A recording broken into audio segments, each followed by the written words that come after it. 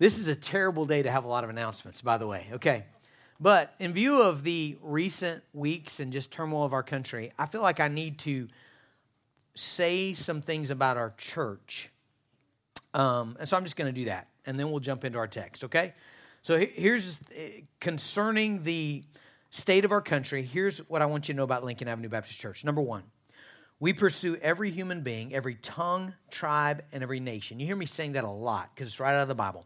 Every tongue, tribe, and nation with vigorous gospel pursuit. We believe that we have a greater responsibility to those in our family, those in our neighborhood, those in our town, those in our region, but we believe we are not off the hook for anyone in the world, okay?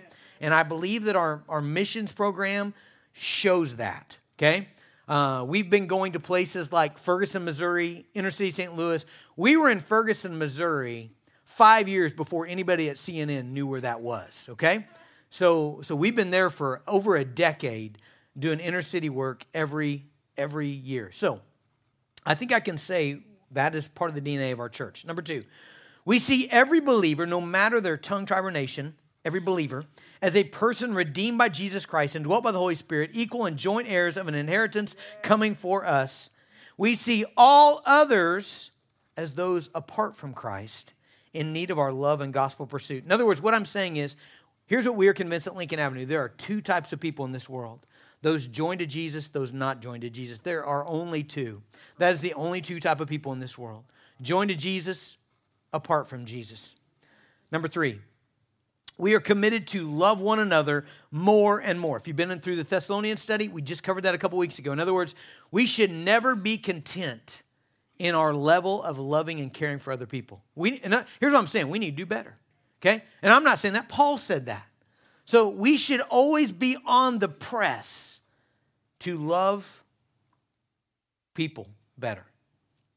Number four, we are committed to visit and care for the orphan, the widow, the stranger, the poor, the helpless, and the oppressed. Amen. And to never show partiality toward the rich or those who we deem can advance our own cause.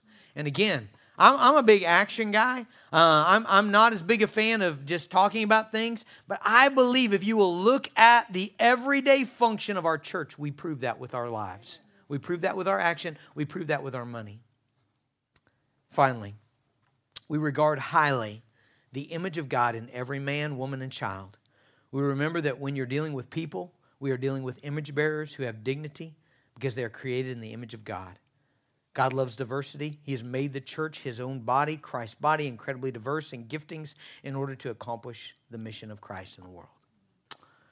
And the great theologian Forrest Gump's words, that's all I have to say about that. Okay? All right, now let's go to the second coming. All right, so 1 Thessalonians chapter 4 is where we're going to be at. If you would like to stand, I'm going to read verses 13 through 18, okay? Here we go. For we do not want you to be uninformed, brothers, about those who are asleep, that you may not grieve as others do who have no hope. For since we believe that Jesus died and rose again, even so through Jesus, God will bring with him those who have fallen asleep. For this we declare to you by a word from the Lord, that we who are alive, who are left unto the coming of the Lord, will not precede those who have fallen asleep. For the Lord himself will descend from heaven with a cry of command, with the voice of an archangel, with the sound of the trumpet of God, and the dead in Christ will rise first. And then we who are alive, who are left, will be caught up together with them in the clouds to meet the Lord in the air. And so we will always be with the Lord. Therefore, encourage one another with these words. Father, we pray for great encouragement to come about through the words of this passage. God, I pray that as we think about the death of believers, as we think about the coming of Christ, as we think about the resurrection of the body, Father, I pray that you would give us great encouragement, great hope, great comfort. Father, that our today would be transformed by the way that we think about our tomorrow.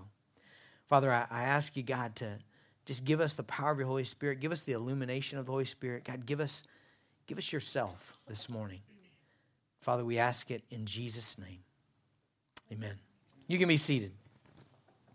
All right, so this church, the church at Thessalonica, it had some problems. Actually, not very many. So if you've been with us through the series in 1 Thessalonians, you know this is a pretty stellar church. They really have it together. Paul's really proud of them. They're a joy to the Apostle Paul. But they did have some struggles, and that's one of the reasons that he wrote this letter. And one of the struggles that they had was they had some bad teaching concerning the second coming of Jesus. Now, I had a conversation with John Elam about 10 years ago in which he tried to make the case that your view on the end times actually affects your everyday view. And when he was making that case, I did what I often do when I visit with John. I just tried to take the contrary, but I said, nah, I don't think so, you know.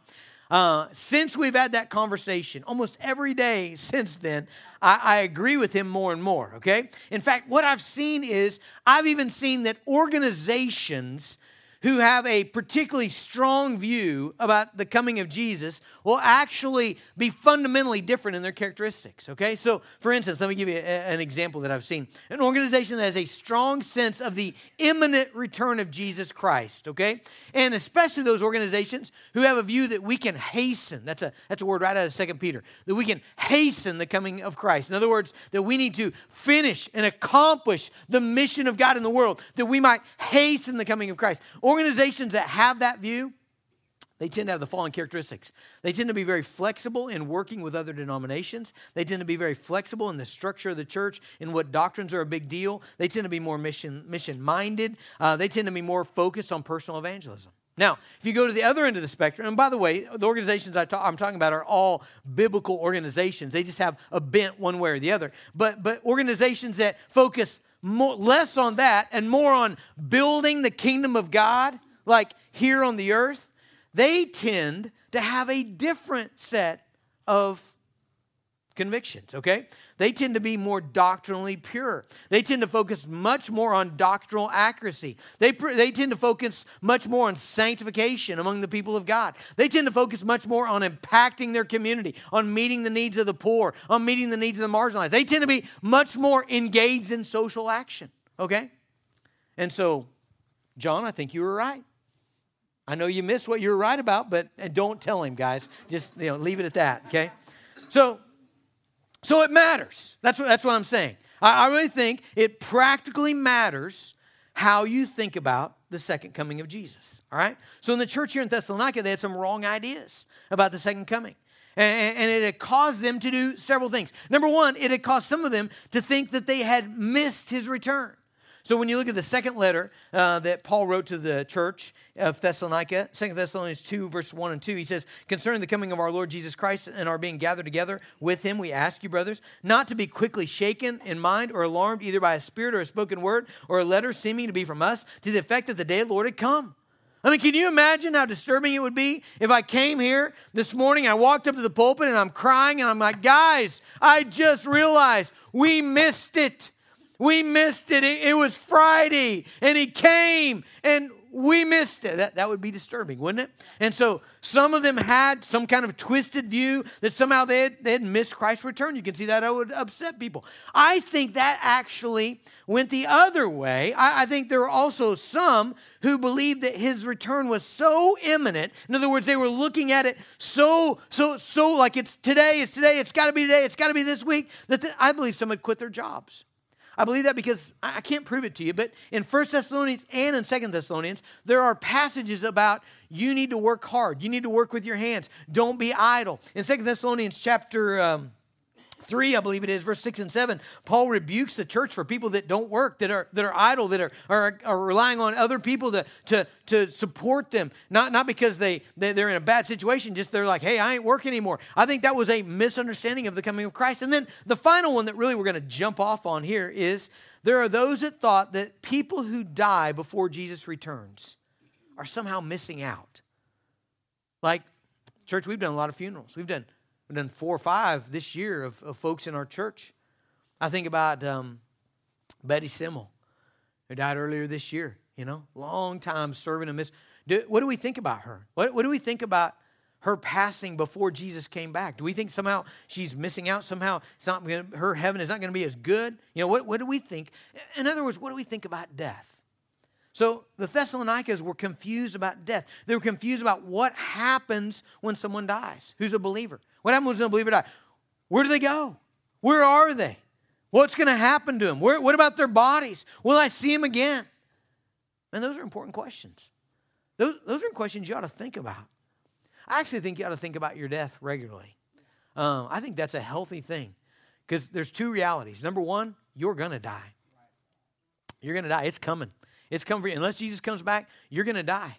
And then some of you don't drink Diet Coke and you don't eat McDonald's like me, and you're going to live a long, long time. Praise God for that. Praise God that you're going to live a long, long time. But you know what happens when you live a long, long time? Some people can testify to this if you have known families that have this situation. When you live a long, long time, you watch everybody else die. So that's going to happen, right? Like we're all going to die, or you're going to watch everybody else die before you die. And so we need to be clear about what does it mean for a believer. So what I'd like to do is I'd like to take just a little bit of time and I'd like to walk through what I think are the main principles of what happens when you die as a believer, okay? Now, I need to make a little disclaimer here. At some point toward the kind of last quarter of this, there's going to be some of you who have different views of eschatology, okay? And in this room, I bet there's a whole bunch of different views of eschatology. And so at some point, some of you are going to want to be like, hey, hold on. I think that's going to be longer. I think that's going to be shorter. I think that's going to do, listen. I do not have time, and okay, I'm just going to be honest. I don't want to. I don't want to spend time on that. I think what I'm giving you, I think everybody ought to be in agreement that will happen, even if you think it'll happen in a different order, okay? And by the way, at Lincoln Avenue, we support whatever you think about that, all right? So there's lots of different views of the end times, and I don't know that we need to quibble over that. We can discuss it and talk about it, but I don't know that it's really necessary. It's certainly not the point of 1 Thessalonians 4, okay? So here we go. Are you ready? What happens when you die? Number one, your soul separates from your body, all right? Your soul separates from your body. In 2 Corinthians 5:8, Paul said, let's be of good courage, for we know that while we are at home in the body, we are away from the Lord. For we walk by faith and not by sight. Verse 8 says, yes, we are of good courage, and we would rather be away from the body and at home with the Lord. All right, so what is he saying there? He's saying at death, we are away from our bodies, okay? We're away from our bodies, and we are at home in the Lord. All right, so let's just point number one. When you die, you know you're more than your finger, right? A lot of you oil field guys, you don't have all five anymore on each hand, right? But when you lost that one, you didn't lose you, right? Like you're still you, like you're still inside here, right? All right, that's your soul. That's the real you, okay? And when you die, okay, your soul leaves, you're separated from your body. Now, number two, the body goes into the grave and corrupts and goes back to dust, all right? That's what happens to the body. We'll get to that in a minute. But understand this, the body is still important. Let me read you part of the Westminster Catechism. It says this when it gets to the body in the grave. It says, their bodies, I love this part, still united to Christ, do rest in their grave until the resurrection. Okay, isn't that beautiful? So in other words, when you become a Christian, all right? So when you're called by God and your heart is open to see the glory of Jesus and you turn away from your sins and you put your faith in Jesus Christ and you are united to Jesus, soul, spirit, and body. Okay? In other words, God's not leaving anything behind, okay? But for a while, you are separated from your body. Your body goes into the grave, but yet your body's going to be redeemed, okay? In other words, God's not done with that. All right? So, you're separated from your body goes to the grave and corrupts back to the dust, okay? Number three, your soul immediately returns to God to be with Christ, okay? So it's separated from your body. Where does it go? It goes to be with Christ, all right? 2 Corinthians 5:8, he says, we prefer rather to be absent from the body and to be at home with who? The Lord. Okay, you are at home with the Lord. When Paul is in prison in the book of Philippians and he's trying to work out whether he's going to be executed or not, he says in Philippians 1:23, he says, my desire is to depart and be with Christ. Okay, not just to depart, but depart and be with Christ. In other words, when your soul leaves your body as a believer, you go to be with Christ. He says that is far better.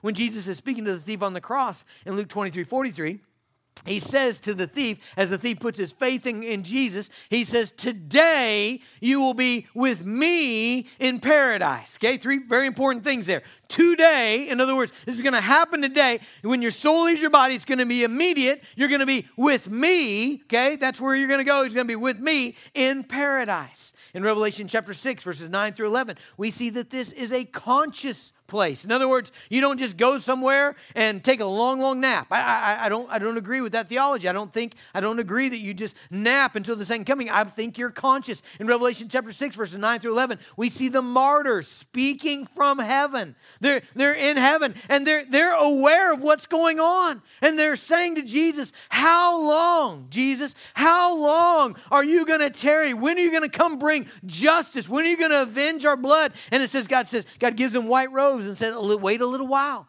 It's coming. All right? They're conscious. When Moses and Elijah in Matthew 17, when they meet Jesus on the Mount of Transfiguration, God does not bring corpses there, right? They come like it's them. Peter knows it's them. They're speaking with Jesus. The rich man and Lazarus in that story, 2 men die, and one goes to be with Abraham in Abraham's bosom in paradise, and the other goes to hell. And they are conscious. They remember their life. They remember the people back home. They know what's going to happen. This is a conscious place, all right? A weird one in the Old Testament, Samuel, when the witch at Endor conjures him up, and he comes back, and he's like, Saul, what are you bothering me for, you know? And he tells Saul he's going to die. So there's a conscious knowledge of the world and of your future. So when you die, your soul is separated from your body. Your body goes to the grave. Your soul goes to be with Jesus in a conscious state of bliss. Number 4, you're perfected. Okay? You're perfected. In Hebrews chapter 12, this is a little beautiful nugget here. Hebrews chapter 12, verse 23. It says, and to the assembly of the firstborn who are enrolled in heaven, and to God the judge of all, and to the spirits of the righteous made perfect. I'm telling you, that is sweet, okay? You know why that's so sweet? I am so tired of my sin. I know everybody else is tired of everybody else's sin. I see that on Facebook all the time, okay? I'm tired of my sin. Like for real, I'm tired of being a sinner. I'm tired of having broken affections and a broken mind. I'm tired of having broken desires. I'm tired of having broken relationships. I'm tired of not loving people to the degree that I ought to love them. Man, I'm tired of that. And I long for this, when the spirits of the righteous will be perfected. Okay? Next, they will exist in a state of fullness of joy and pleasures forevermore until Christ returns. Okay? Psalm 16:11, to be with Christ, to be with the presence of God is fullness of joy and pleasure forever until Christ returns. Now, when is Christ returning? Matthew 24:36. Concerning the day and the hour, no one knows, not even the angels in heaven, nor the Son, but the Father only. I do not know. Okay? I don't know when he's coming back, and I don't believe that's the purpose of 1 Thessalonians 4, or really Matthew 24, or even the book of Revelation. Okay? I think our purpose will not be trying to figure out when he's coming back. I think our purpose is to be comforted and encouraged, and I'm going to give you some application at the end of the sermon of how this should affect us. But I think Christ will return. Okay? He's going to return. And look at what verse 14 says. When he returns, guess what? He's going to bring with him the saints who have passed. All right, verse 14 says, for since we believe that Jesus died and rose again, even so through Jesus, God will bring with him those who have fallen asleep. Okay, so Jesus Christ is going to return. So when you die, your body is separated as a believer from your spirit. Your body goes to the grave, but God's not done with it. Your spirit goes to be with Christ. You are perfected in glory. You go to be with Jesus. You wait until the return of Jesus Christ. And when he returns, he's bringing the saints who have died with him, okay? Now, what does that practically mean? That means when Jesus returns, your grandpa, who is a believer and who died, is coming with Christ. Your friend who was killed in a car accident, who was a believer, who was a follower of Jesus, who was a disciple maker, he's coming with Jesus. Winnie Tennant, Kenny Bowers, the Apostle Paul, Betty Sewell, Martin Luther, Charles Spurgeon, Lottie Moon, David Brainerd, Mindy Harris, millions of aborted babies are coming with Jesus. See, that's what Paul wants to comfort him. He says, these guys aren't left out. They're not disadvantaged. In fact, when Christ comes, He's going to bring them with Him, okay? He's going to bring them with Him. They're not going to miss out on anything. Now, how's He going to come? Well, we got several great little images here, okay? He's going to come, first of all, with the sound of a trumpet. I don't think this is like some angel's been waiting. He's got a special music he's prepared for, and he's waiting to play the tune when Jesus comes. I think this is a trumpet of victory. I think this is the picture of an army advancing with Jesus Christ, the general, who's going to slay the nations with the word of His mouth, who's going to bring redemption, who's going to bring rescue, who's going to bring all things to newness. I think that's the sound of the trumpet. He says He's going to come, notice, with a shout of command. That's a beautiful little detail there. Verse 16, the Lord Himself will descend from heaven with a cry of command. A cry of command. In Genesis, it tells us that when God spoke, He spoke the world into existence. In other words, when God said, "Let there be light," the voice of God created. It brought into existence. If you were watching my Facebook this week, I did a little deal on Mark 5 of Jairus and his daughter. And you remember what Jesus does? He goes into that dead little 12-year-old girl and He takes her hand and He says with His mouth, "Talitha cum," little girl, arise. And it says she got up and started walking around, and she's hungry, ready for breakfast. He brought life into her through His word. When Jesus stands in John 11 at the grave of Lazarus, He says, "Lazarus, come forth," and a dead man comes out because of the voice of Jesus. And so as Christ returns, He's going to be a cry of command, and that cry will open up the graves. In John chapter 5, verse 28, this is a beautiful little verse in John. And again, I know some of you have a different view of eschatology, and I am awesome with that. And some of you would say, no, this is not the second coming, it's the third coming, it's the one that comes after this. But either way, my point is this, verse 28, "Do not marvel at this, for an hour is coming when all who are in the tombs will" what? They'll hear His voice. Isn't that incredible? They'll hear His voice and they'll come out. They'll come out. The voice of Jesus, the cry of command, opens the tombs and the dead will be raised. Okay, now what's next? Well, the bodies of the saints who died, who are coming with Jesus, remember He's bringing them, okay? The bodies of the saints who come with Jesus are going to be raised and they're going to be transformed. Again, you might have a different view of Revelation. This might come later, but either way, it's going to come, okay? What I'm telling you is this is going to happen, and I think you'll agree with that. It is going to happen, okay? They're going to come and they're going to be transformed, all right? And notice what He says in verse 16, a little detail here. "The Lord Himself will descend from heaven with a cry of command, the voice of an archangel, with the sound of the trumpet of God, and the dead in Christ will be raised first." And why does He say first? Because remember, His whole point is, don't worry about these folks that have died. They're not left out anyway. Man, when Christ comes, they're not going to miss it. You know, they're not stuck somewhere and they're going to miss this triumphant return of Jesus Christ when He brings justice. Isn't that going to be awesome? When he finally brings justice to the entire world and there's not one bit of injustice left untaken care of. He says, you're not going to miss that. He says, the dead in Christ will be raised first. They're before those who are left. Okay? And then those who are still alive, they're going to, this is beautiful. 1 John 3:2. Let me read it.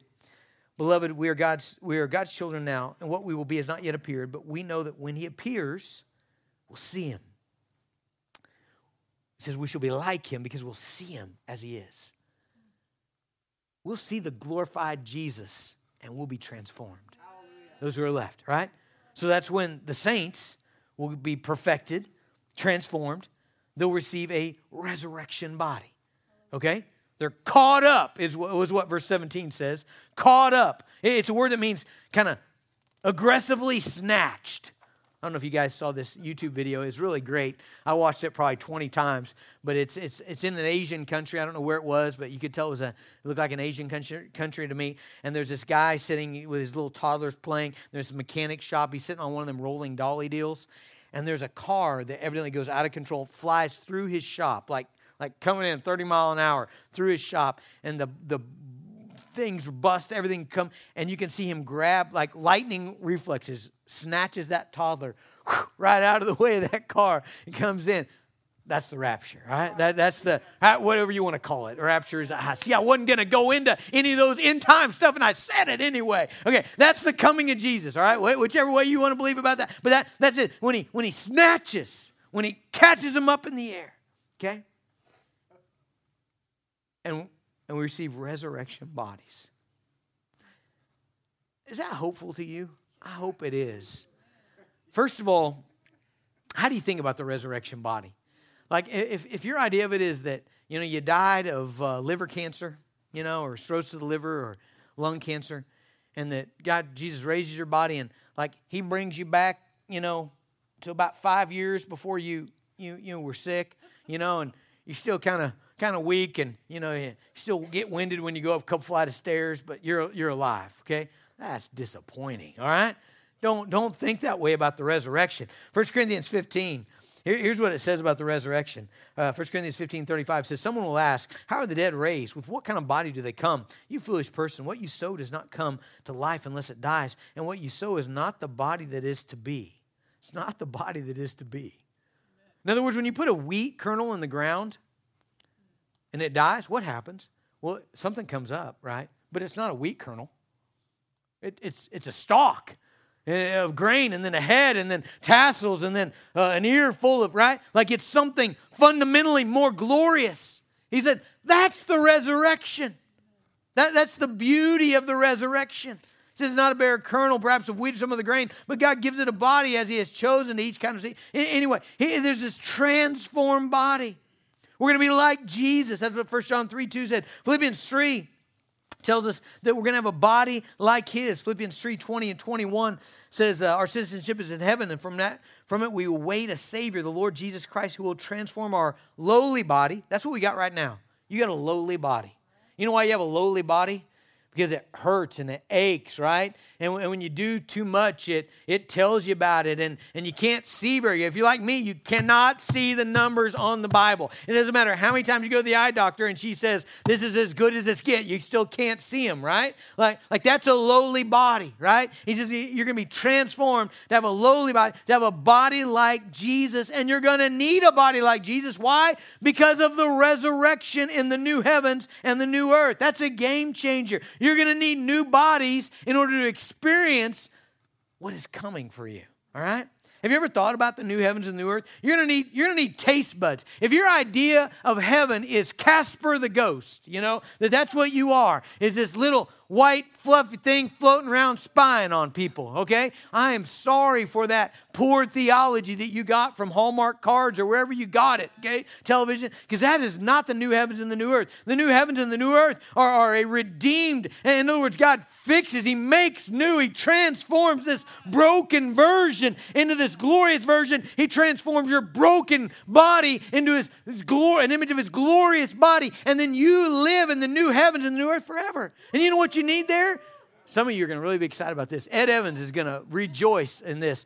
You're going to need redeemed taste buds, Ed. You are going to need taste. You're going to feast at the marriage supper of the Lamb. We are going to eat in heaven, and there's not any cholesterol, or I don't actually know the details, but I do know we're going to have resurrected bodies, and we're going to eat. Jesus ate in his resurrected bodies. You're going to need taste buds. You're going to need corneas, all right? You're going to need new eyes. You know why you're going to need new eyes? Because there's a lot to look at. In Revelation 21, verse 18, he says the wall, he's talking about the city coming down from God. He says the wall was built of jasper, while the city was pure gold, like clear glass. The foundation of the wall of the city were adorned with every kind of jewel. The first was jasper, the second was sapphire. Why is he telling us all that? Because you're going to see it.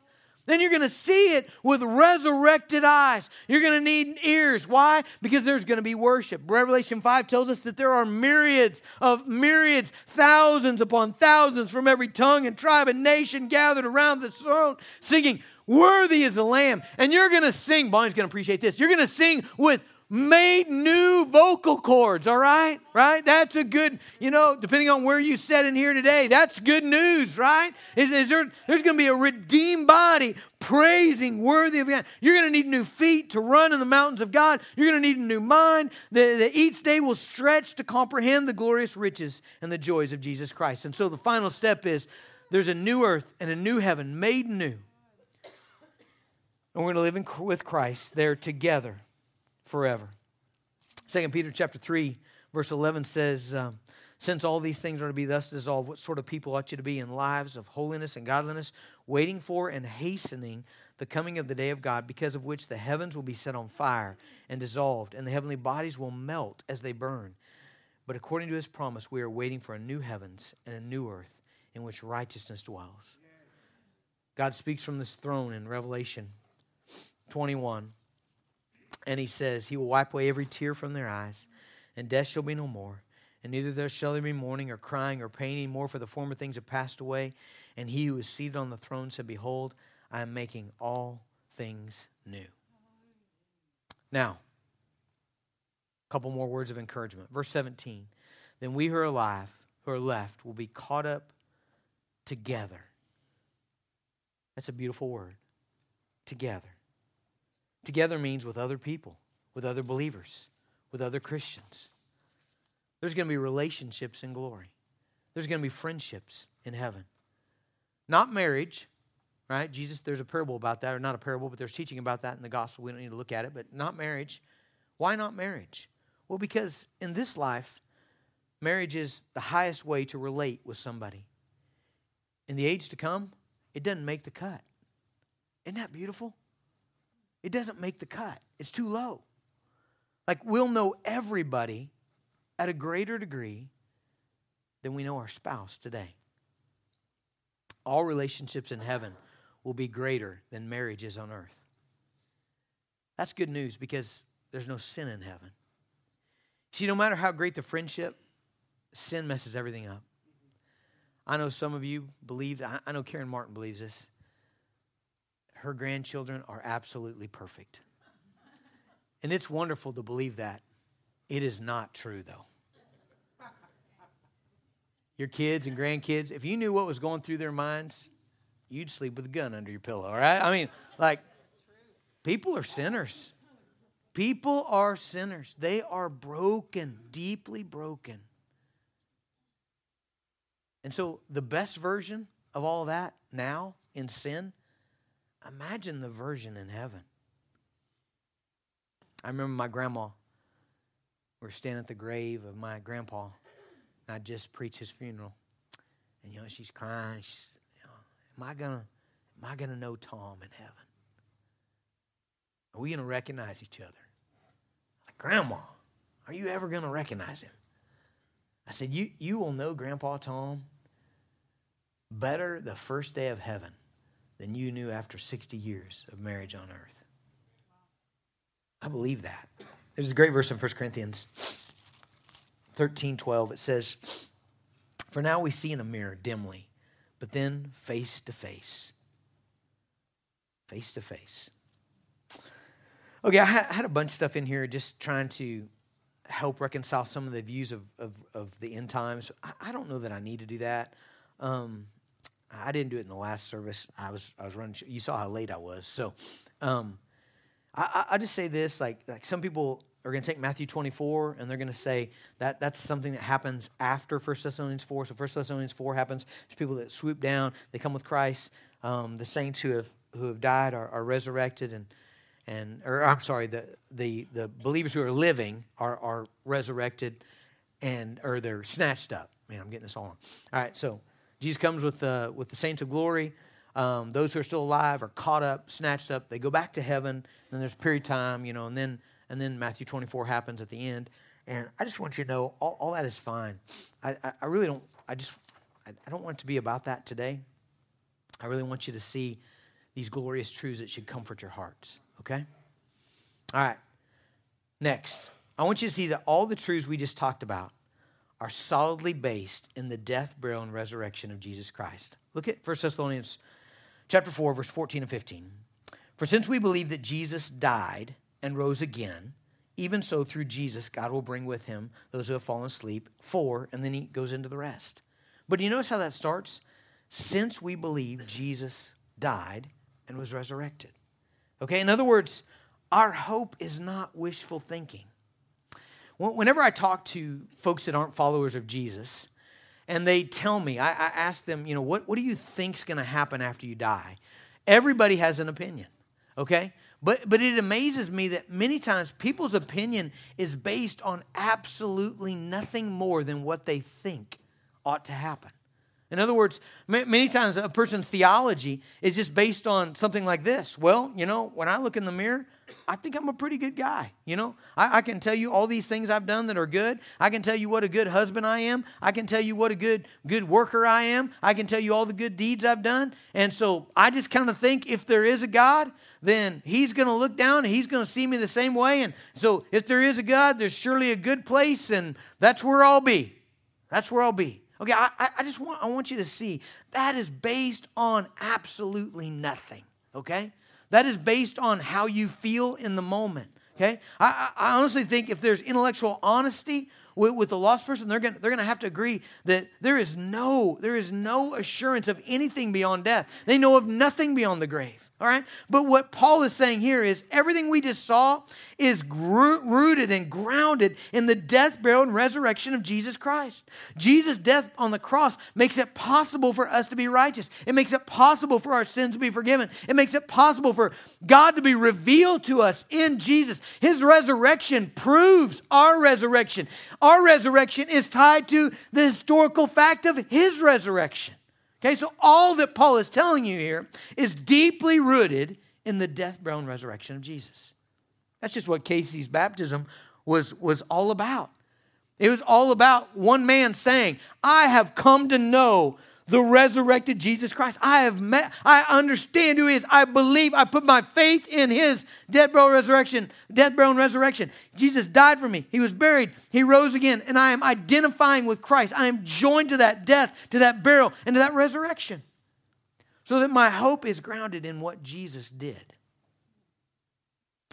Now, how should we respond to this? Number one, we should grieve with hope. We should grieve with hope. Look at verse 13. Verse 13 says, I don't want you to be uninformed, brothers, about those who are asleep, that you may not grieve as others do who have no hope. Okay? You should have hope because of what we just talked about. We're supposed to comfort one another. We're supposed to speak these truths to one another, to the hurting, to the dying, to the mourning, to the broken. And these words are to bring hope. You see, there's a hopeless grief and there's a hope-filled grief. Again, what's the hope of an unbeliever? It's that maybe something exists. Maybe I'm good enough. Maybe I'll go there. Maybe there's life. Paul says, because of the death, burial, and resurrection of Jesus Christ, you have a solid hope. Hope changes you. Man, I want you to see that. Hope is a powerful factor. Whenever you look ahead in your life, whenever you look ahead in your future, man, and you see good things, you are assured of glorious things, that should change the way you grieve.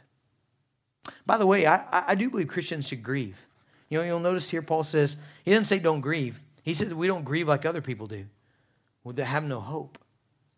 I think you ought to grieve. I think we ought to grieve much.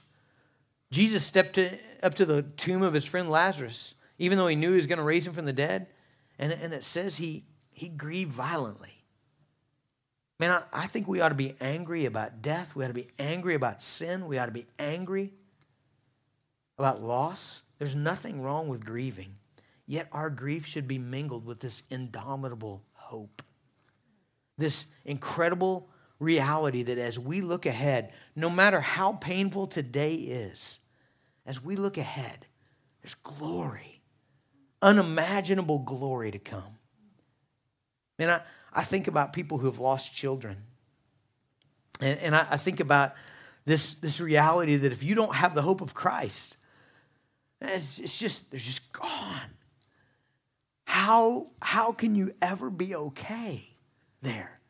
But if you have the hope of Jesus Christ, this reality that someday soon, and this beautiful hope that it could be today. Isn't that awesome? That it could be today, where you'll stand in resurrected bodies and hold a resurrected hand. Gosh, that's beautiful. That's glorious. Man, see, hope should shape you. So number one, we should grieve with hope. Number two, we should eagerly await him. So I'm going to take you back to 1 Thessalonians 1. We kind of skipped over this verse when we were traveling through it. But verse 10 in chapter 1 says, and we are to wait for his Son from heaven, whom he raised from the dead, Jesus who delivers us from the wrath to come. There's this beautiful verse in Titus. Let me find it. Titus 2:13, where he talks about awaiting the blessed hope. He says in verse 13, waiting for our blessed hope, the appearing of the glory of our great God and Savior, Jesus Christ. Friends, your life should be different because of this expectation, this waiting for the coming of Jesus. You know, I would just say this. If you don't have your foot on the gas for the mission of God in your life, if you're sleeping through months and years of your life because you believe that you're in a certain season that is either too hard or too whatever for you to be doing the things of God, you are not seeing the imminent return of Jesus Christ. Like Paul is saying, you ought to be awaiting it. This is our blessed hope. You know, Paul's approach in Philippians 1, 22 and 23, as he thinks about his own death, he says, you know, two things here. Either, God, you let me live and you tarry another day. And he says, and it means fruitful labor. That's the word he uses, fruitful labor. Or I die, or you come back, and it means I be with you, and that's better. I mean, those should be our realities. Either I die and be with Christ, or I am left here, and it's fruitful labor. We should love his coming. I'm afraid that if we're not shifting our eyes to things above, we get so attached with this life that we don't want to leave it. And there's this jarring picture in the Old Testament of a city coming under the wrath of God. It's the city of Sodom and Gomorrah. And angels come in. It's really an interesting picture when you think about the second coming, how it talks about angels coming in and being caught up. And so angels come into this city that's about to be destroyed by the wrath of God. They can't hardly get Lot and his wife out. They don't want to leave. They're so attached to this life, they've almost got to drag them. It says they take them by the hand and pull them out after they're having a hard time convincing them. And then as they're going out, the command is given, do not look back. And Lot's wife, man, she can't help it. Man, I don't wonder if sometimes that's our experience. We're so focused on this life, we don't want to leave it. Finally, this hope of the second coming, this hope of death in Christ should cause us to purify ourselves. If you go back a chapter, 1 Thessalonians 3:13, he said, so that, he's telling us to love one another more and more, to be holy more and more. And he says, so that he may establish your hearts blameless in holiness before our God and Father at the coming of our Lord Jesus Christ. If I could go back to a verse that I already read, 1 John 2, when he talks about when we see him, we'll be transformed. He said in the next verse, everyone who has this hope purifies himself as he is pure. Guys, I believe that if we really believe Christ is coming to do all of this, I want to circle all the way back around. Can I circle back around? I think we'll do these things I said our church is about. Amen. I think we will pursue every human being, every tongue, tribe, and nation with vigorous gospel pursuit. I believe we will see every believer, no matter what tongue, tribe, or nation, as a person of faith. We'll see two groups of people, those connected to Christ and those not connected to Christ. I think we'll love one another more and more. The press will be on. I think we'll visit and care for the orphan, the widow, the stranger, the poor, the helpless, and the oppressed. Amen. I think we'll do those things because we won't want to be found having not done them when Christ returns. Let's pray. Father, I thank you, Jesus, for this incredible hope.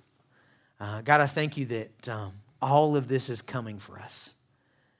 God, I thank you for a cry of command, for the voice of an archangel, for the sound of the trumpet of God, for believers being caught up, for saints being brought back, for the perfection of our souls and the resurrection of our bodies. that all things be made new in a new heavens and a new earth. Thank you, Jesus. Thank you. And Father, I pray, God, that we would live in light of this reality. God, don't let anything steal our hope or steal the momentum of our lives. Father, I pray that you would help us to